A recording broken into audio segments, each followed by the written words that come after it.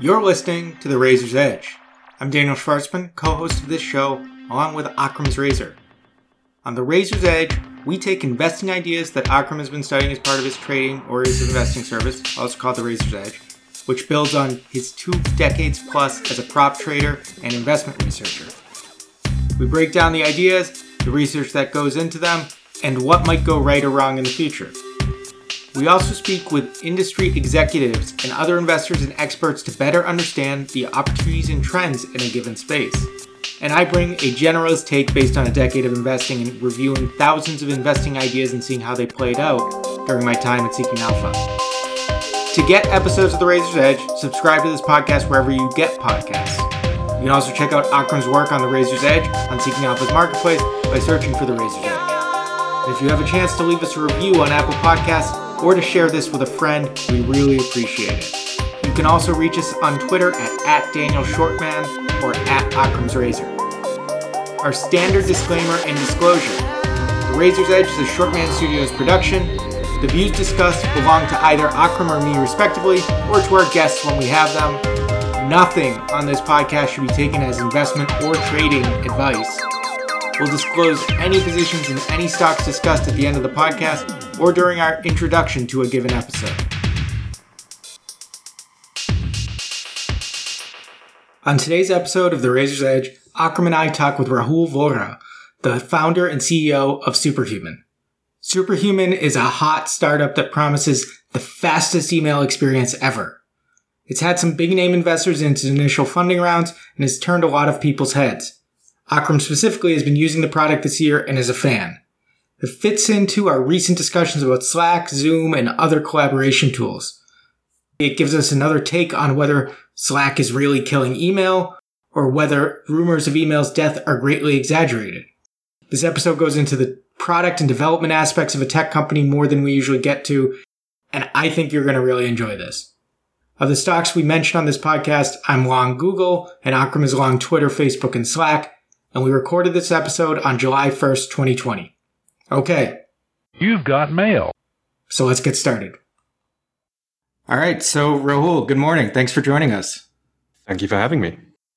So let's just start. We've been talking a lot about on the Razor's Edge about Slack, about collaboration tools. We were reviewing also as we got ready for this, the old Walt Mossberg post from a few years ago, that email is still around, still strong. How are you seeing email fitting into its role, generally fitting into all these collaboration tools, all these chat tools and everything else? Like, where do you see, is email's role morphing? Is it declining? Or how do you see it from your vantage point? Well, I would start by saying that I absolutely agree with Mossberg's analysis. For anyone who hasn't read it, it's definitely still worth a read.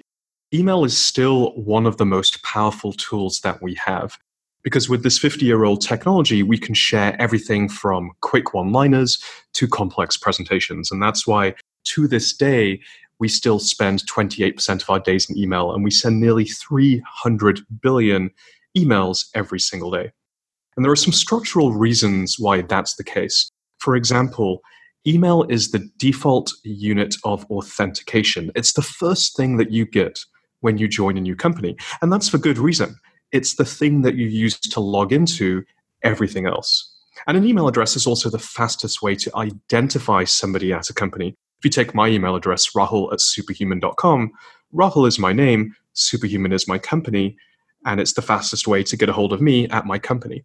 And it does so in a way that's owned by the company. It's very unlike, for example, my cell number. If I were to leave Superhuman, I'd take my cell phone with me, and my cell number with me, of course, but I'd leave my email address behind. And that's what companies actually need.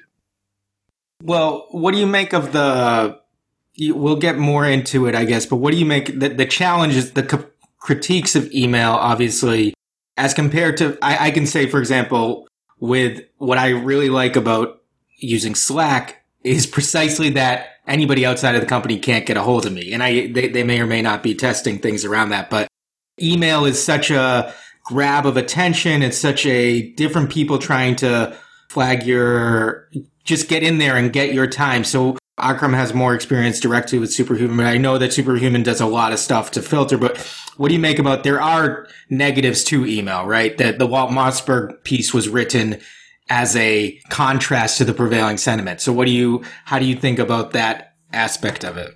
I think we need to be nuanced between email, the concept, email, the abstract idea, email, the protocol, and email as it's experienced by many people, depending on their email client, for example. So I know that with Superhuman, it's a very different experience. Most of our users end up getting through their inbox twice as fast as compared to in Gmail. And many of them see inbox zero for the first time in years and are able to sustain that. So we dramatically transform their relationship with email whilst retaining the parts that make it magical and special. For example, the ability to very easily communicate with anybody in the world, the ability to slice and dice and triage, label and star, archive, mark and read. It's an extremely powerful platform. So I think this idea that Slack would kill email was very smart marketing, but it was mostly because people really dislike the status quo of email and not because Slack is a good replacement for it. Many executives I've spoken with have secretly shared their Slack anxiety. I don't know if you feel this, but that feeling when you go back to Slack and it's filled with big, bold text, 10, 20, 30 unread channels, and in each of these channels, hundreds of messages spanning dozens of conversations that aren't structured in any real fashion, no real beginning, no real end, no actions, no takeaways, and worse, they all massively interleave with one another, creating this huge cognitive overload. And then on top of that, there are no triage tools. You can't label certain messages whilst archiving others. You can't organize the communication. Now, by comparison, email is significantly better structured because it is structured around conversations, not people. And so it gives you tool for handling multiple conversations with the same people, which guess what is the reality of our work. So for example, if you and I work together, we might exchange a dozen emails in a day. And I can snooze some, I can label others, and I can archive the rest. I can treat each conversation as a separate work item. So in summary, I would say Slack requires you to constantly check it, even though that's your starting point with email. Email doesn't have to be that way, but Slack is that way. Slack is synchronous, it's reactive, and for many, it's anxiety-inducing. But by comparison, with the right tools, email does not require you to constantly check it. It is inherently asynchronous. It's thoughtful, it's calm, and it can be very fast, especially when you use something like Superhuman. So that also gets into synchronous, asynchronous. That's obviously a big touch point right now as everybody's working from home. Whether or not people are starting to go back into the office now, obviously lots of different effects and sort of influences there. But what are you seeing as far as, I should say also that Stuart Butterfield has talked about how Slack can be used asynchronously and how it should be. And so I think they may be reacting to that anxiety that you talk about. But what are you seeing in terms of usage? We're recording this July 1st, 4 months into the sort of COVID situation. What are you seeing? Has that really changed email usage? Has it just increased the way that so many other digital tools have increased? Or what are you sort of seeing from this period? It has. I think we're going to see a renaissance in email, a Precambrian explosion of email, if you will. As distributed teams become the norm, we will work increasingly remotely. And as remote becomes the norm, we will be increasingly in multiple time zones. And as you say, this will dramatically favor asynchronous communication. And so what will happen is teams will choose the best tools for the job. And in many regards, it's really hard to beat email. And in fact, we've already seen since the start of COVID, the average number of emails sent per person rise by roughly 20%. Okay, that's an interesting data point. Just out of curiosity, with Superhuman, what has changed about your internal day-to-day? What have you noticed or been surprised by since you've presumably had to change operations in this period? I think the main surprise was our working habits have shifted. We're seeing folks start their work days roughly 1 hour earlier, finish them roughly 1 hour later. In other words, we're working about 2 hours more per day than we used to. Now, in the absence of any other changes, that does not seem healthy at all. And I've experienced it myself. I was brushing up against burnout a month or so ago, and I had to disconnect to fully recharge. So I spent a lot of time thinking, well, what can we do to solve this? And I've come to the conclusion that we as leaders really need to lead by example. We need to model that it is a great thing to practice self-care, to exercise, to meditate, to take our PTO, to use that vacation, because until we do these things, our teams won't feel comfortable doing them either. So quick question. Do you meditate, by the way? I do. I actually take it very seriously. I would have guessed so listening to you. Because you do definitely have a bit of a Zen element to this. So actually to push, not really to push back yet, but as far as my experience with Superhuman, obviously I'm very happy using it. And Daniel bringing up COVID is very obviously very interesting, because the path that brought me to Superhuman was essentially a decluttering experience. Fast forward, let's say after the first month and a half, I got past everything that I can order online, making Instagram videos, playing around, whatever, dealing with the markets obviously has kept anyone busy in this business. But I got to a point where it was like, I want to improve my efficiency on certain things. And I've typically been, you were talking about people seeing inbox zero for the first time in a while. I saw inbox zero for the first time since I opened my first email account. So, I mean, it's right. Which, by the way, is a very soothing experience. But when I looked at it and I came to Superhuman, I started out essentially with, when I consume content and I do create some content, I take screenshots of stuff. If I'm writing a report on a company or a thesis, or I'm working on it and it's a process, and there is like kind of this creative chaos. And I've always kind of prided myself on that. And because of that, I clearly never learned, organization has not been a strong suit. And I was really never forced to change that. And progressively, email has gotten messier and messier and messier for me. People will I generally would joke, I had like 30, 40,000 unread messages, and you just look at it and it's daunting. And I'm like, how do I get rid of this number? But like, am I going to spend time on it and invest in it? When I came across Superhuman in that process, it was like I got Truebill to basically figure out what I'm wasting on subscription. And then I was researching, how do I improve email? And literally Google that, discover it, and read one article about it and signed up and booked an appointment. And to me, the initial 30 minutes, and I don't remember her name, she was great. I think it was maybe Caitlin. I mean, it was like email therapy. It's obviously a bit weird where like you're sitting staring at a computer screen and you've got someone being like, don't touch that mouse. But it was, by the time you were done, and within 2 or 3 days, I'm like, what? Why has not Google just adopted this across the board? So, that is because, to me, it brought me up to a level where it drastically improved time that was being wasted. And productivity wise, you do feel essentially, aptly named superhuman. In fact, I mean, there is a counter in terms of one element. I was actually pitching Superhuman to a friend of mine who's the type of guy, like, after he reads a book, he turns it into a case study just for his own personal notes. He is superhuman by himself as far as organization skills. And I mean, when he's like, oh, I already do this, I already do that, I already do that. And like, to me, what you've done with Superhuman has essentially given the average email user superpowers, or the ability to see how email needs to be used, because we haven't learned how to use it. But to counter, at the same time, the trends in our daily lives are, you were talking about anxiety. Like, if I was to look at my screen time, it's like Twitter, WhatsApp, Slack, TikTok making a move lately too. I think it's really fascinating.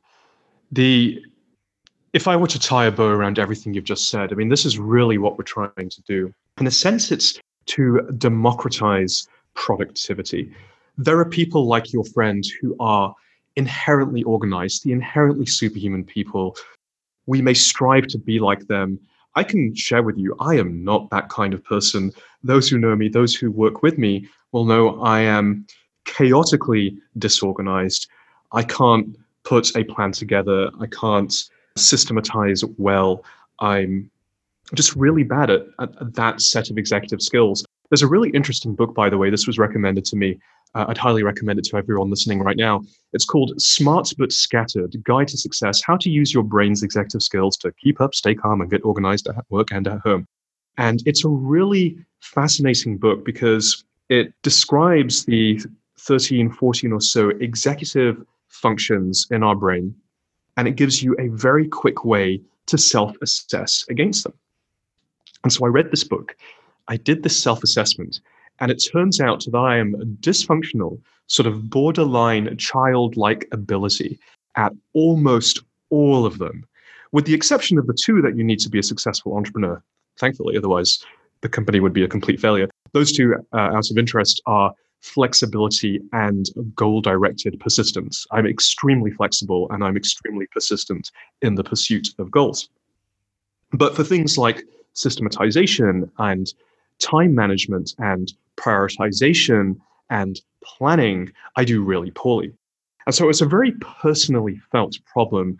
And I wanted to bring myself and everyone who was interested in the journey to the ability that you described in your friends, to being truly superhuman, to living up to our true potential.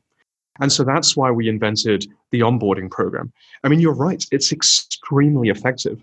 We're now at the point where 36% of all customers hit inbox zero in the onboarding itself, and 50% of all customers hit inbox zero within 4 hours of starting to use the product. That's crazy. I mean, I don't know if you read the Verge article on Hey last week, or no, on Superhuman actually.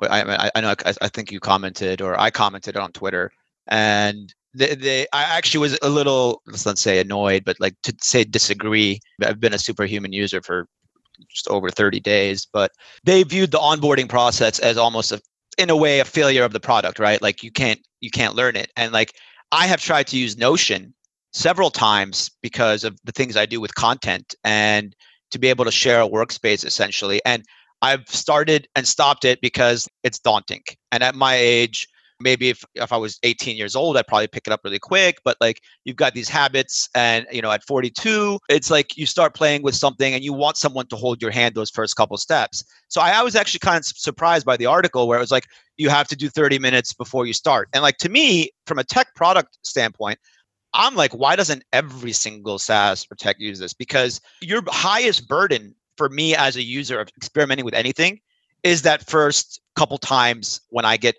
on your product and use it. And we'll get to Hey actually in a minute, because I've been using it for the last week and there was no onboarding process, and I've been figuring things out on my own. But I'm surprised that someone would look at it as like, oh, when you talk about user experience and simplicity and usability, there is this embedded assumption that like you're supposed to design products and technology that anyone can use immediately. And it's funny, I just got my father a brand new Samsung phone, and he's 72 years old, and he was like on an S6, and I actually wanted to move him to an iPhone because I personally thought it was easier, but he's just, you can't change things for him. And he's a very technical type of guy. He's a surgeon. He'll take a direction book, go through it. But like, they don't sell you phones anymore with the direction book. Like, it just doesn't happen. Like, you can't sit there and be like, all right, I got the manual. I'm going to sit down. I'm going to read through this and I understand it. I mean, there's help, there's online stuff. But for him, part of like from when I got him the phone for Father's Day, I don't think he still used it because he's paranoid about it disrupting his daily life. So when you do think for adopting a product, I don't know whether you stumbled on this, you were thinking about it, but why do you think more tech companies don't try to do this? Is there in the community, do you think when you talk to other CEOs, investors, et cetera, that there's this like negative connotation to it? Or is it something that, people are starting to figure out, what, particularly in the era of video conferencing now and real time everything, it's like 30 minutes invested in a product that you're going to pay for at the start is going to be time you're going to waste anyway over the next month and a half if you try at it. And if you're the vendor or the company creating the product, you may lose that customer anyway in that window. Absolutely. And for listeners who may not know, I'll just provide a little bit of background context here. For each new user, we do a live concierge onboarding. This is a 30-minute one-to-one video call with one of our wonderful onboarding specialists. And in these onboardings, like was just described, we teach you how to use the product. And not only that, we teach faster workflows to get to inbox zero. We teach powerful shortcuts so that you never have to touch the mouse. And if you're very far away from inbox zero, we actually wipe the slate clean so that you're within a stone's throw of it. Now, you asked Why are other companies, so negative on this idea? Well, to go back to that Verge article for a second, I think the author made one fatal flaw, which is conflating value and money. Superhuman may not be value for money for him, but he doesn't realize that there are people who live in their email, and that there are people for whom email is work and work is email. And that's actually the set of people for whom Superhuman is designed. And for them, $30 a month is actually, it doesn't even register compared to the amount of value that they create and how important and valuable their time is. Now, many people have told me that our approach to onboarding cannot possibly scale, that having people do manual white glove service for every single user isn't tenable. And those people simply don't understand our economics. So we can take a look together. Let's say that we want to reach $100 million of ARR, because of course we're a venture-backed company. And let's say that ideally we want to get there in 2 years. Now that means in each year, we'd have to add roughly $50 million of annual recurring revenue. Now, each onboarding specialist can onboard 35 to 45 customers per week. Let's assume it's 40 customers, and let's also assume that there are 48 working weeks per year. If you do the math, so that's $50 million divided by 40 customers per week, divided by 48 working weeks per year, divided by $30 a month, divided by 12 months in a year, you get to 71 onboarding specialists. A team of roughly 70 can add $50 million of ARR in 1 year. Now, you compare that to the size of sales teams at most companies, any other enterprise software as a service company.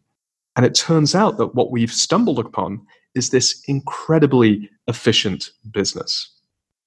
Now, how we got there was by thinking from first principles, by iterating a thing that seemed to be working and doubling down on early success. And in doing so, we were able to overturn this belief, this unquestioned wisdom that the industry had, which was you cannot onboard people to a $30 per month product. You first just sort of implicit in that, I guess, and not to necessarily ask for big disclosure, but you're implying that churn retention is really good. If the bet here is that the onboarding process really helps with retention as compared to just rolling it out and letting the user sort their way through. Is that what you're going for? That's definitely true, but it's not just that. What we found is that onboarding helps you achieve benchmark breaking, and in our case, category leading metrics for not just retention, but also for all of the other critical metrics, things like NPS, virality, your product market fit score, retention not just of seats, but also of revenue. Really everything that you could care to measure a subscription or an enterprise SaaS company on. And we care both about our consumer SaaS metrics as well as our enterprise SaaS metrics. Onboarding can help you achieve category leading results. So that's also, and we had referred to the churn podcast, and I remember reading sometime in the last year or two your post on your product market fit machine. And what I'm curious about, as I recall, and I don't have it in front of me, executives, really high power email users those were your, not acolytes, proselytizers, the people who really spread the gospel of Superhuman and who really were the right fit, the high NPS score, etc. I'm curious if do you feel that this is something that is ultimately going to be a niche product, however big, because it's really only for that high-powered email user? Or do you think that, does this expand to a huge TAM, like a huge percentage of email users? Or how are you, because that was what I took away from the Verge product review, was that this was ultimately, this user's experience didn't correspond with what other people want out of the email product. I don't consider myself superhuman as far as organization, but I'm fairly organized. So I don't know, for me, the product market fit, but I'm curious how you view, given that focus, what does this long-term vision for Superhuman look like? How many people care this much about email in their workflow that you can help solve their problems? Great question. So let's go back to that ideal user. We call them actually the highest expectation customer. That's the technical term for this type of person. And the thing that makes somebody the highest expectation customer is that they will love your product for its greatest benefit. And they'll be incredibly discerning. And the most important thing about them is that others will aspire to be like them because others consider them to be incredibly smart or judicious in their choices. Now, for Superhuman, the highest expectation customer tends to be a founder, a manager, an executive, somebody who lives in their email. Our highest expectation customer, it's critical for them to be responsive, because if they're not responsive, they'll damage their reputation, or they'll block their team, or they'll miss or lose a deal. Now, that person is already probably pretty good at email because they're doing pretty well in their career, but perhaps like myself, they're not necessarily the most organized or the most prioritized of people, and they need help to get to the next level. We described earlier on the call about how at a certain point our habits just set in, and for some of us it's maybe when we hit 40, but for me, I was already starting to ingrain when I hit 25, and I always need help to unlearn old habits and to relearn new, better habits. Now, it doesn't mean, and this is the misconception maybe that perhaps people take away from my product's market fit engine, it doesn't mean that that's the only people for whom Superhuman makes sense. It just means that if you're building a product and you're trying to seek out product market fit, always have your highest expectation customer in mind. And I think that the journey of the iPhone or the journey of Tesla is a good example of the journey that Superhuman can take. Tesla started, for example, with the Roadster and then moved to the Model S and then moved to the Model 3. And it's constantly increasing and expanding the market size that it can address. Having said that, I think this is important for any venture-backed company. The initial market you pick should inherently be scalable. So we are venture-backed, and so from an outcome perspective, our goal is to become a multi-billion-dollar company. And at first glance, it may not seem feasible for what seems like such a focused product. But once again, let's do some maths together. How can we grow into $1 billion valuation? Let's assume that at $1 billion valuation, our valuation is 10 times our run rate. So once again, we're targeting an annual recurring revenue of $100 million. Well, that would just be 300,000 subscribers at $30 per month. And that is conservatively assuming no other ways to increase average revenue per user.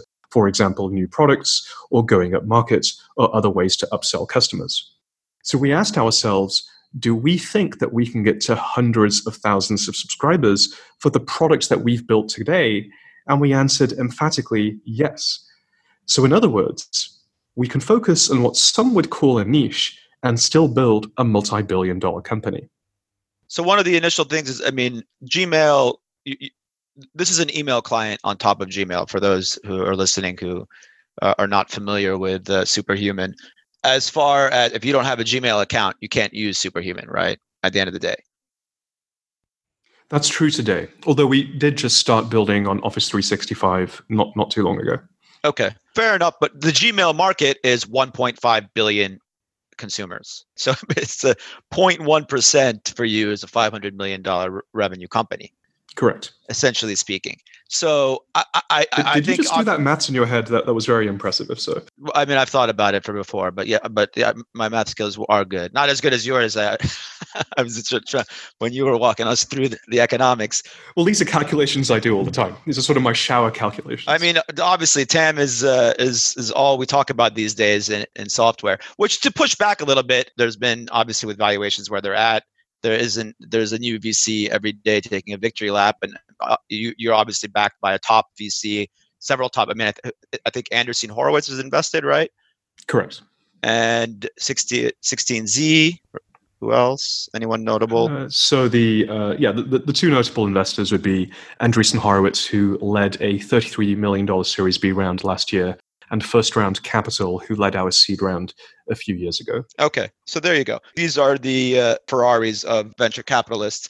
And as far as looking at a business like this, my counter, obviously, when we talk a lot about stuff going on in software, and I mean, it was the focus for Daniel and I last year, I'd written something about essentially SaaS competition, lower barriers to entry, easier to build a startup, microservices architectures, low burdens to get in. So you're going to have more crowded markets, more things are sliced up. And actually, I was looking at there was an article about some of the stuff you're invested in, right? Like Tandem, Command E. Just to me, looking at some of these names, it's like almost a Swiss Army knife of like very superhuman similarities in a lot of what you're investing in. You're taking Zoom and you're taking Slack, and you're like, well, we can create the virtual office with this product, that higher level niche type of user experience. So when you do look at that, I will come back to something like a Slack. I was talking to a founder of a chat-based commerce company, which is doing really well, obviously, in this environment. Contactless,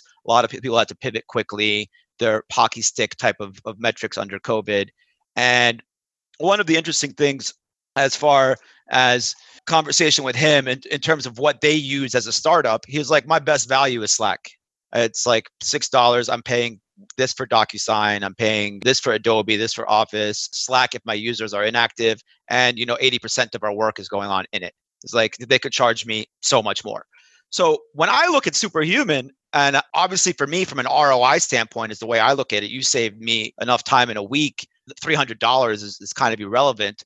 But when you think about it within the context of a lot of other things in software is very interesting because sometimes something gets priced at the start at a level where you look at it and you're like, geez, how are people paying for this? Like an interesting one that we've discussed in the past and it's come up a lot is a vertical CRM, Viva Systems.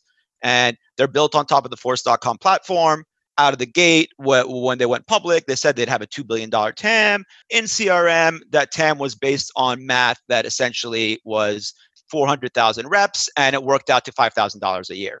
Meanwhile, they're selling a story at the time right before they go public that this is a market where people are leaving on-prem because they're saving 40%. It's like, well, how are you going to get to 5,000 if I'm going from on-prem at 2,000 down to 1,000? And by the way, Salesforce is only getting the Force.com fee. Well, you look at that product 7 years later, and I look at it today, and I'm like, I can pay for Zoom, Slack, DocuSign, Office, Superhuman, whatever. I put them all together, and that's what I'm paying for something that costs $3 million to build on top of Force.com. Now, yes, you've got a pharma, which is a TAM that is like 10, 15 customers who when they shifted, let's call it a decade ago, were coming off a patent cliff and they were saving money.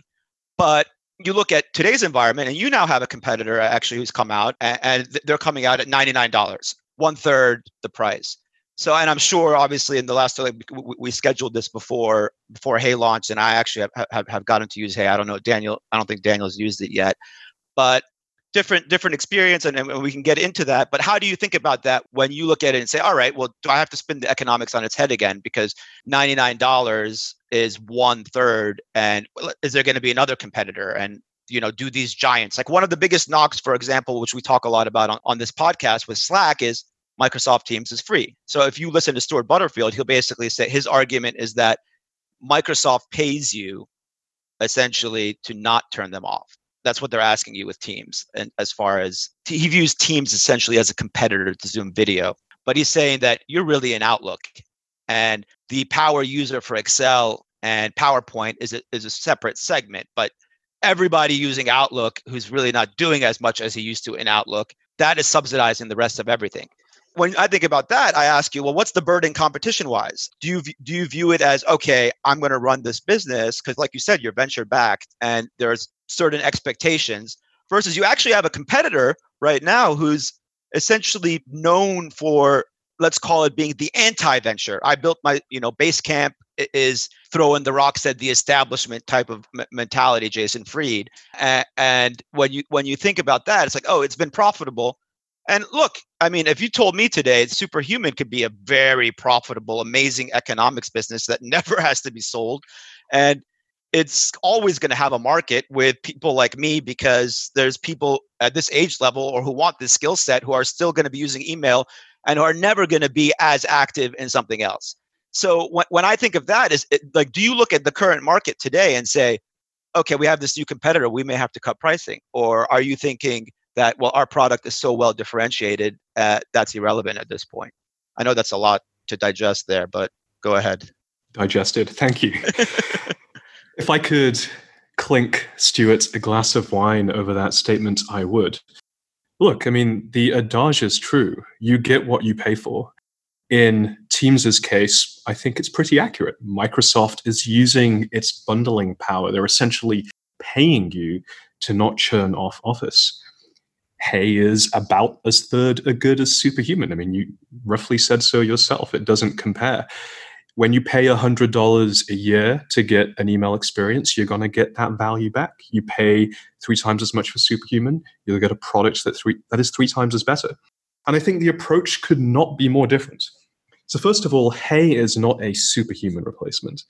It is a Gmail replacement. You can't use your existing email address. You can't import an existing email account.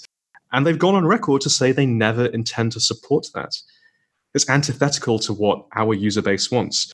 And secondly, Hey seems designed for a very different type of user than Superhuman. Like I said, we built Superhuman for the kind of person for whom email is work. Work is email. For our users, being responsive is critical, because if they're not, they're blocking their team, they're losing a deal, or they're ruining their reputation. And that's why our value proposition is all about speed. And it does work. Like I said, our customers are getting through their inbox twice as fast as before. And you said you saw Inbox Zero for the first time since you opened your email account. Yeah, I love Inbox Zero. I also like what you've done with it. It's actually pretty funny. I mean, for our listeners, I've used Hey for the last week. And the interesting thing about Hey, and not to criticize the product, everyone has a different experience with the product. One, there is no onboarding, obviously. It starts out once you've secured the email address, which was work in of itself, getting the invite. But once I secured that, I forwarded my Gmail inbox, and they have a screener. And the idea is that you're going to go through the screener process, and like LinkedIn, adding a LinkedIn content. I mean, you sold your previous company to LinkedIn, correct? That's right. So when you look at it and you say you're essentially vetting every email that comes in. Now, here's the problem. I signed up for Superhuman, and the first thing that my takeaway is, you made me faster, more efficient. Well, what's happened with me with this screener? I will get an email from Amazon, and it'll be like, these 5 books suggestions, and it's there with a bunch of other emails from Amazon. And the first thing that you do when you look at this in your screener is you enter this kind of dilemma exercise where you're like, do I block this? If I block this, does that block something else? Do I want to block this even? Like, I could just see it. And okay, I like book suggestions. This is not super spammy, but you end up having to do this with every single thing that's coming through Gmail. Now, here's the problem, Rahul, for me. I had very bad email habits, right? So I'm importing all of those into Hey, and I'm sitting there now. You're not speeding me up, you're slowing me down. So I'm sitting there thinking about things I shouldn't even be thinking about, because it's like, should I have unsubscribed from this? Should I have blocked this before? Like, I mean, I can do these things all now inside Superhuman, but the exercise is like, you've taken my inbox and you've split it into the news, and then of course, like the inbox. What I like about the inbox is that this has just been done essentially from an automated standpoint. If I want to split the inbox even further, I can do that myself. Right. But when it sounds like Hey's created busy work for you. Yeah, I knew you're going to take a shot there. Well, I mean, look, I get the concept. Look, we started this conversation with you talking about how email has an advantage over chat and Slack and whatnot because of identity management. My email is tied to so much stuff. Like Facebook has tried to do this, LinkedIn has tried to do this, sign in with your Apple now for my subscriptions to all kinds of newspapers and whatnot. But my email is there for everything. I can't get rid of my Gmail. I mean, it would take a lot of work, and it would change a lot of stuff. You're talking about banks, you're talking about subscription services, you're talking about a ton of things. It's just not happening. I mean, what person really wants to do that? So you're basically telling me that I'm not going to do that. So I'm going to carry a second email. And here's the second email. I forward everything to it. I'm going to go through the whole process of essentially setting up the filters that I should have been figuring out on my own in Gmail if I wanted to do it. So I'm going to spend this time going through every single thing that comes in and decide in or out. And if it's in, do I put it in inbox? Do I put it in feed? or do I put it in receipts? And receipts is also kind of weird because it's not on the front page. So I'm buying all this stuff online. I just want to see it pop up. And then I hit the check mark on Superhuman Apple app. And if I'm just not in the mood to go through stuff and I'm glancing, I can breeze through that. Now they've got to focus, they've got to set aside, and then they've got reply all. But then you got to go to another page to like essentially move something or get rid of it. I can't fly through anything. And that's where like from a usage perspective for myself, I kind of hit a wall. And I'm just like, but you could also argue that you conditioned me over the last 30 days, right? And in the other direction. I think what we've done, and this really stems from my background as a game designer. So I used to be a video game designer back in the day.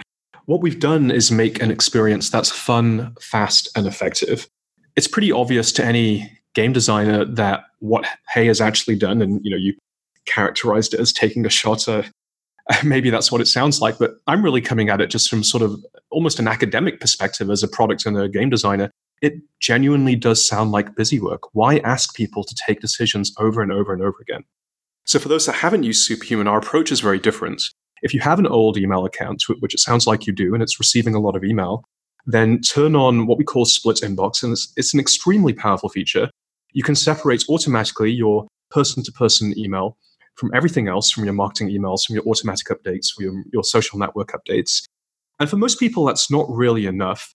Then you can start to define other split inboxes, like a news split, or you can even do custom splits. So I personally run with a GitHub split, but you could do Jira if that's your thing. I personally run with a Google Docs split, but you could do O365 if that's your thing.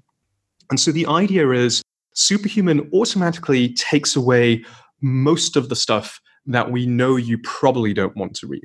Like any other piece of machine learning or AI, it's not going to be 100% accurate, but it's 90% right.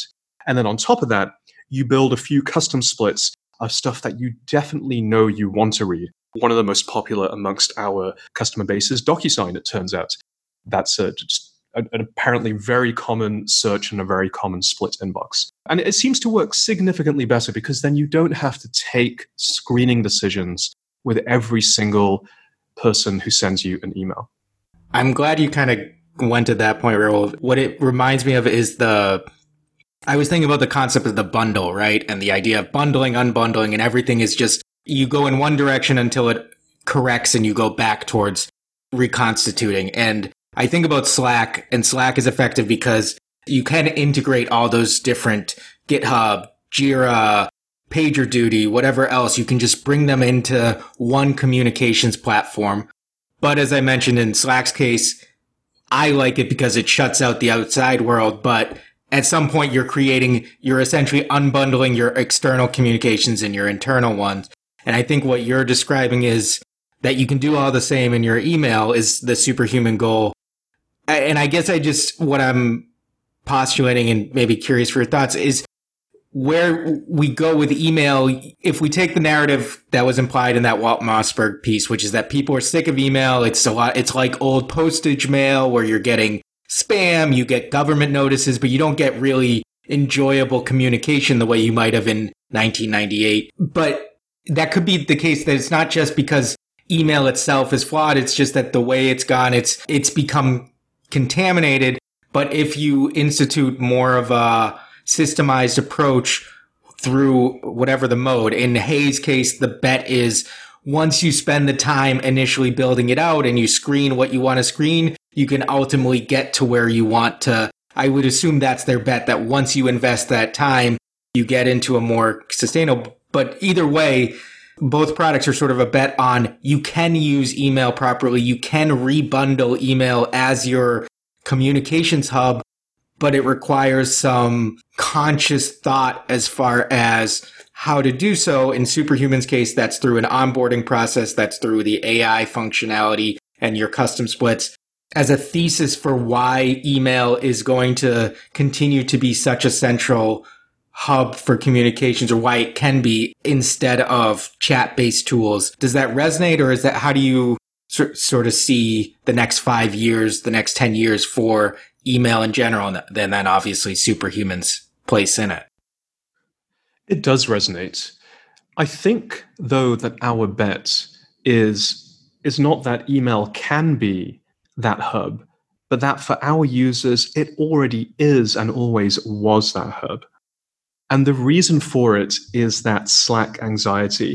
And I don't want to pick on Slack because it's a really, really well-made product, and we use and love Slack internally as well. Let's just zoom out and say chat. The issue with chat is that it does not promote thoughtful conversation. It does not promote asynchronous conversation. It does not give you the tools and structures and triage capabilities to differentiate between a dozen conversations that you and I might have in the same day. They all meld into each other. It's structurally not good at thoughtful work. And our user base understands that intuitively and inherently. And that fundamentally, even putting the units of authentication arguments to one side, that fundamentally is why email is well designed. And so then Superhuman allows you take out the pain points, you take out the thorns in the side by addressing some of the flaws with what emails become. And so you ultimately, as much as we might tilt towards these newer ways of communicating, you can't throw out the baby with the bathwater. You address the problems, and then ultimately we have that systematic ability to deal with that communication effectively. Exactly. The baby's great. Let's just replenish the bathwater or have a different kind of washing mechanism altogether. Quick question. Age as a demographic. Well, I was having my nephew on Roblox, and today in the stock market, Robinhood, we have a president who tweets everything in the United States. We're all active on Twitter. TikTok, I can spend 2 hours and, they're like 9-second videos. I mean, how old are you, by the way, if you don't mind me asking? Gosh, now I have to remember. I believe I'm 36. Okay, so I mean, you're younger than me. So I mean, like when you think about this new generation, they're growing up completely different. So when I don't know if you've got these metrics down for Superhuman customers, but like, do you have demographics, average age? I don't believe that's something we've analyzed, no. Okay, because I would be looking at this and I would say we're creating an entire generation that, for those of us who've lived in both worlds, yeah, I get it. Fatigue, anxiety, going back to an interesting thing regarding your product and hey, whether or not read receipts. If I'm paying for a premium product, one of the criticisms for read receipts is invasion of privacy. And I was talking about this with someone. I was like, look, if I had this before from personal email when I was a lot younger, when you're applying for a job, a lot of time is wasted being like, did that person read it? Should I send a follow-up email yet? Not knowing location or whatever. I know you guys removed that when there was a little controversy around that maybe a year ago or something. But as far as just as making you faster and more efficient, if I know that I sent an email to someone, regarding a job interview, and I'm waiting to see whether they replied, read it, ignored it, don't care. If I know they read it, I can action that. 48 hours later, send a follow-up email. And if I don't hear a reply there, then I know maybe they don't want to talk to me at all, or I can escalate it and try another way of getting at that person if I'm going to be super persistent. So to me, that's actually saving a lot of time where you sit there dwelling, do I send this? Do I not? Do I wait longer? Why has this person not responded? And like you talk about anxiety, right? I imagine many people in life have had anxiety like that when it came to email. But I think of this current generation, they're real-time everything. They'll tweet at somebody. I mean, Twitter is remarkable. You got kids, having chats with Elon Musk. The president is retweeting 20-year-olds. So it's a different type of universe, essentially. And is there a risk that, from a business model standpoint, I get it. And you've made a really good argument, by the way, when we talk about Microsoft defending email. If I was to ask you from a business perspective, I'd be like, if Outlook is so key to Microsoft, then why hasn't Microsoft made email a better experience? And same thing with Google with Gmail. If you look at both of them, why have they not bothered to invest the time? And these are $1 trillion+ companies, and we're here talking about 100 million in ARR. And if you're talking about their wide customer base, why haven't they prioritized these projects? So two sides of the coin. One, age in terms of usage, and then the business dynamics of the leaders in tech. Are they just asleep at the wheel? I think these are really interesting questions. I don't have the age demographic data, so I couldn't comment. Anecdotally, though, I would say that we seem to span the entire spectrum in terms of demographic. It's really people of all ages that I see using Superhuman, because people of all ages use email for work. And one of my goals in building Superhuman was, and this is really hard, by the way, was to create a horizontal tool. I did not want to create a vertical email tool. I didn't want to build, for example, with full respect to these teams, fronts that generally goes after customer support and Mixmax that generally goes after sales.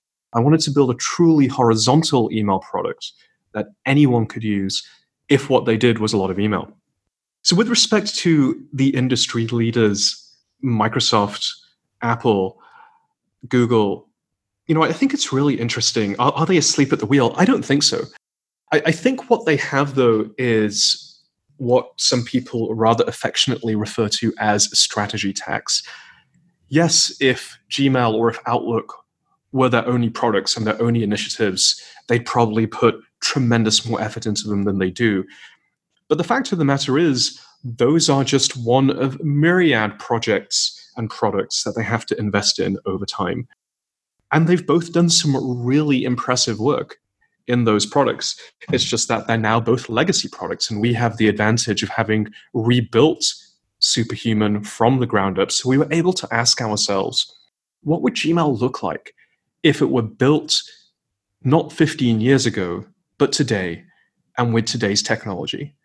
Well, it would be super fast. Everything would happen in 100 milliseconds or less. It would be visually gorgeous. It would feel meticulously crafted. And so that's what we went after. I think ultimately Google and Microsoft don't really care what we, the small players, are doing. When you consider that Gmail has 1.5 billion users, like you said, and Microsoft has a near monopoly on IT purchasing, you can start to see that really they're just locked into this very complex chess game against each other, a battle to win the hearts and minds of every consumer and every enterprise across the world. So their attention is almost entirely focused on one another and how they emerge victorious, not next year, but 5, 10, 20 years from now. Speaking quickly just of the Giants, because it's also tangential to the Hey discussion, was that also came to attention because they yelled about Apple and Apple's App Store. And I'm curious, I presume Superhuman, does Superhuman actually sell through the app, or is Superhuman only a web-based purchase and then you are able to download the apps? Like most of the products, we have both. We have in-app purchase as well as web subscription. Okay, so what do you make about Apple? And it's mostly Apple that people point to. Google has the same role, but I know at Seeking Alpha, the Apple's subscriptions are like 5x what we earn out of our Google app subscription base. So what do you make of that sort of gatekeep? And I guess maybe we can extend it, given what you said about Microsoft, you're starting to design there, Google, you're still playing with these large gatekeepers, and with just the fact that things could shift based on whatever they view as their core needs, and they don't, they may not care about you, so you have a market opportunity, but they also don't care about you, so they may shift the playing field without you knowing. What do you make about operating amongst those giants? Well, having spoken to both Google and Microsoft about what we're doing, they love what we're doing. They love the idea that startups can build products in their ecosystems because it does further build stickiness to their ecosystems. Imagine if you are an Exchange customer and you run Office 365, and there's maybe 30% of the people in your organization who need something a little bit more focused than Outlook, which is designed for everybody in your organization. Superhuman is designed for the people who do the most email. Well, then actually, you're pretty happy if those people continue to buy Superhuman on top of Office 365, because it's not like they've stopped buying Office 365. They continue to do that. If anything, they're further entrenched into the ecosystem. And exactly the same argument runs on Google. So it is to the benefit of the incumbents when people build on their platforms. This is why platforms are so powerful. Yeah, I agree. It's actually interesting. I mean, I don't know if you have a position on, by the way, what happened between Apple and Hey, because on Twitter, I actually, a knee jerk, I was like, not cool. Apple is a startup, and they're doing. I mean, well, you can't really call Basecamp a startup anymore. And it's also interesting that the single shareholder is Jeff Bezos, so you're throwing monopoly stones, and I found that a little bit ironic from that sense, from the investing side. But at the same time, you do get the point they're trying to make. But when I talked to several founder friends, I got immediate pushback. They're like, wait, Apple sets these rules. You don't have to play by it. You're making a choice. They've built this fantastic mall, and it's really great and prime real estate, and they're taking care of it. And you want in there, they spent the time building it. They should get a cut. That's the way business is done. But on the flip side, you have people being like, well, Apple is too intrusive with this. And you saw they made the changes on the new email. You can set default on the email in the browser. So I don't know if you feel like commenting on any of that. Well, I think it's all too easy in this day and age to feel outrage. I think that the media is conditioning us to be outraged, but I largely agree with your founder friends. And I think in this case, it was mostly an opportunistic publicity stunt. And here is why. There is no way, absolutely no way, as veterans of the industry, and having built this app for 2 years, that you do not understand the iOS App Store guidelines. The policies have been in place relatively unchanged since 2010. And if for some reason you don't understand them, any lawyer can explain them to you. So I think the outrage was irresponsible at best and duplicitous at worst. Basecamp is not a startup. They've gone on record saying that they're more profitable per employee than Google. And TechCrunch put it best. The whole debacle, I'm quoting now, served as a nice bit of high-profile marketing for a brand new app that would have otherwise flown under the radar. It was a bid for attention. So I think the real story is being missed. There are better arguments being made by companies with much more to lose and with a much stronger position, such as Spotify, Tinder, and Epic Games, that Apple's practices are possibly anti-competitive. And this is where I think the real story lies. So Spotify obviously operates a streaming business, notoriously margin thin, and now they have to compete with a streaming service offered by the platform that they also pay to be on. That's the kind of issue we should be talking about. And by the way, that antitrust case is underway. It just started up in the EU. So that's the real story here, and it's very little to do with email. Yeah, Spotify, by the way, is something Daniel and I also have taken keen interest in. It's actually interesting because I've just signed up for paid Spotify after being Apple Music, and I'm like, whoa, this is pretty good. I've been a paid subscriber for 10 years. Welcome to the club. I'm holding out, but because I don't mind the ad load and I'm on the computer more than mobile. But yeah, it's a better UX too. I mean, going back to what you guys have done also with gamification, I don't understand with like all the gamification that goes on, and particularly with kids these days. I think with email, it's actually therapeutic. Like that bear that was being posted yesterday all over Twitter. It would seem to be common sense to put a carrot out there once you've gone through your emails and just like, whew, that was fun. Yeah, I mean, like I said, it's not even gamification. This is true game design. It's something I've spent a lot of time talking about. Gamification in general doesn't work. And I don't know how philosophical you want to get on this podcast, but there's a huge difference between intrinsic motivation and extrinsic motivation. Gamification really hooks into extrinsic motivation when you provide external rewards for getting things done. And the problem with external rewards is they take away from the intrinsic enjoyment of doing it. So a lot of what we do at Superhuman when it comes to product design is to really hook into the intrinsic feeling of getting stuff done, the satisfaction of hitting inbox zero, the various forms of pleasure that you can feel along the way, and the ineffable sense of fun, which it turns out when you analyze it isn't as ineffable as it may initially seem. Fun you can describe, or rather define, as pleasant surprise. And there's a whole theory behind that I find super fascinating. Having grown up playing video games, I learned how to code so that I could make my own video games, having worked as a video game designer. As an active game designer now, I run a tabletop D&D group for my friends. It's just something I find so interesting. What's a favorite game, Rahul? Is it D&D, presumably Dungeons & Dragons? Is that sort of favorite, or what's a favorite game for you from growing up? Oh boy. I mean, gosh, I don't know where to begin. I guess it depends on the era, right? So I was a Nintendo fanboy growing up. The Super Nintendo was my first console, so I guess Super Mario World on that. Mario Kart was amazing. Although there were some good ones and some bad ones. The Super Nintendo one was amazing. The N64 one was amazing. The GameCube one, less so. And I think that whole series took a downhill trend from there. More recently, I've been getting into narrative-driven role-playing games. I think Witcher 3 is at the top of many gamers' all-time lists for good reason. It's not only a technical masterpiece, it's also a miracle of storytelling. And that's one of my most favorite things, is to figure out, how do you tell a compelling story? How do you get people to come with you on an emotional and a learning journey? That, to me, is one of the most fun exercises in the world.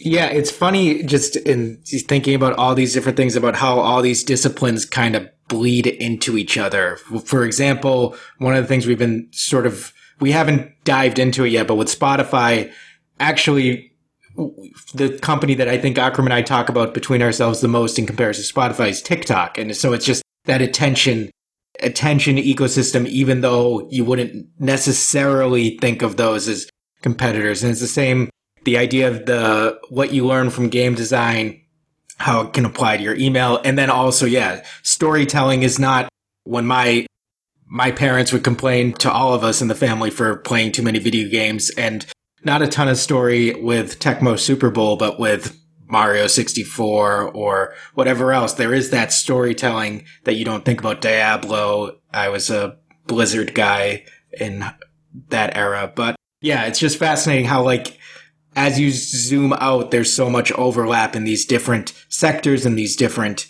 areas of our lives that we don't necessarily apply. And maybe that's going back to those 14 traits. I don't know, maybe you could attribute that to flexibility a little bit, or to borrowing from different areas to kind of understand a fuller picture and understand things. It's definitely an idea I subscribe to. I think the most interesting products, the best innovations occur when we cross-pollinate between fields of study. And this is why, actually, I do the D&D game, because it allows me on a bi-weekly basis to be a game designer. And I do think that the future of both consumer and enterprise software is rooted in game design. We as users of this software want our experiences to be fun. We as the end users now make the choice as to what our organizations buy. I don't think it's an accident that Stuart was also a game designer and ran a gaming company before Slack. There is a pattern here, and I think it's very strong. All right. That's fascinating. Akram, any other questions or no? I think that's it. I think that was more than enough. I mean, excellent. Okay, yeah, one quick one. SaaS valuations, higher or lower a year from now? Boy, if you're asking the early stage angel investor, I assume you mean sort of public SaaS valuations. Public companies. Your leaders, your cool kids table, your Twilios and Zooms and Oktas and etc. What an interesting question. Well, this is my layman's interpretation, so forgive me and bear with me. I suspect that the valuations are going to be more driven by external factors, such as, will we continue to be in a recession? How big and bad will the second wave of COVID be? What happens in the election at the end of this year? Those will be my top three, rather than anything intrinsic about how well are these companies actually doing and how the markets are actually doing. Now, if you want to talk about intrinsics, I think we're at the start of something huge. SaaS has only been growing as an idea, as a concept, as a market size, and I think will only continue to grow. We're in the early days of SaaS. Zoom itself, an amazing product, but relatively simple. They've taken video calling and made it amazing. Now think of all the things that can be built on top of that. Think of all the things that can be built on top of Twilio. You mentioned Tandem and Commandy earlier in this call. I also run an angel investment fund with a buddy, and we're doubling down hard on business infrastructure, on future of work, on viral SaaS, on productivity. I think that all of these things are set for rapid growth. That said, who knows what the public markets will do, because I think it will be largely driven by external factors rather than anything intrinsic about these companies. No, I would agree with that. I mean, it's kind of funny you say that because I mean, there is an explosion in innovation, and like you said, it's early days for it. At the same time, in the United States, they can't get unemployment insurance out because they don't have COBOL programmers for labor-related departments. So I mean, if you want to talk about IT infrastructure, the biggest problem with delivering stimulus these days is that they don't have Amazon last mile delivery for money. But if you do think about SaaS, your point on the flip side to that is, well, if you can build a lot on top of many things, does everything get sliced up into teenier and little niche focused slices? Doesn't it become harder today to build the next Google or Amazon more than ever? I think that's an interesting question, and one that has been debated a lot. It probably is harder today to build the next Amazon or Google. But maybe that's because we don't have the imagination, you and I, right here, right now, to plot that path. And I do think that when founders are on that path, they don't necessarily see all the way. Very few people are Jeff Bezos and are able to chart literally A through Z from the get-go. I don't, for example, believe that that's what Mark Zuckerberg had in mind when he started Facebook. I think he was, in a sense, following path of least resistance. And maybe he saw 2 or 3 steps ahead, but I doubt he saw 26 steps ahead. Now, the counter argument is it's only getting easier to build interesting products. Take email as an example. Historically, it's been super expensive to play in the space. If you wanted to build a new email client or a new, let's say, web browser or a new spreadsheet like Airtable, you had to be a multi-billion-dollar tech company to begin with. You had to be Microsoft, Apple, or Google. But thanks to better APIs, better developer tools, better distribution channels, cheaper capital, a startup like Superhuman or Airtable can actually play in the space. And I think that's what has changed. And it unlocks new strategies like segmentation. The idea that Superhuman could make a play for premium productivity, I think in the old days would have been kind of crazy. People would have said, well, what is premium productivity? No, I'm just going to use the email client that's basically free. But now it makes sense because it's possible to build these experiences as a startup.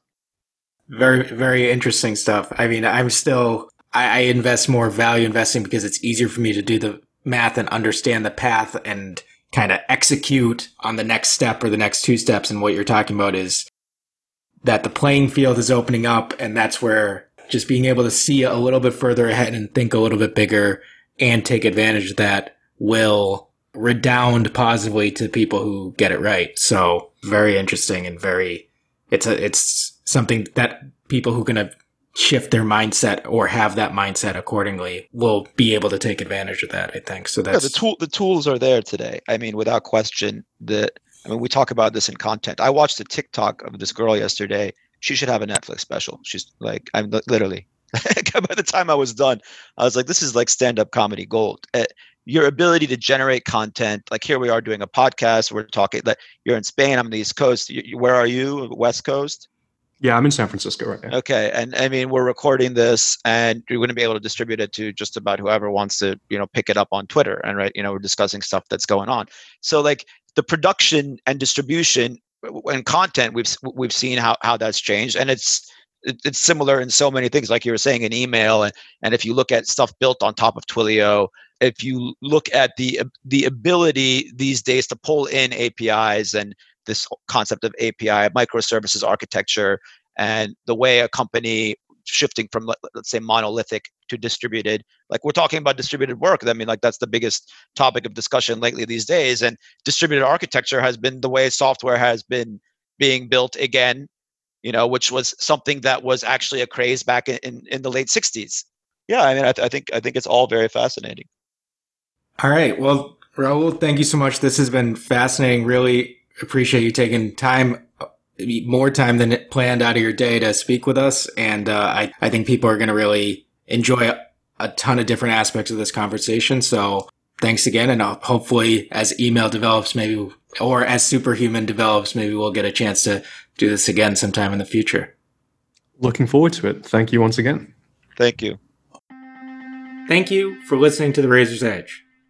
Subscribe to this podcast wherever you get your podcasts. Hit us up on Twitter at @DanielShortman and @AkramsRazor with suggestions, requests, disagreements, or anything else. We will be publishing at least one episode every other week for the summer before we ramp up in the fall, and love to hear from you with ideas. If you can share this with a friend or leave a review on Apple Podcasts, we'd also be really grateful. This has been a Shortman Studios production, and our theme song is Move On by Soquel. Thanks for listening, and see you next time.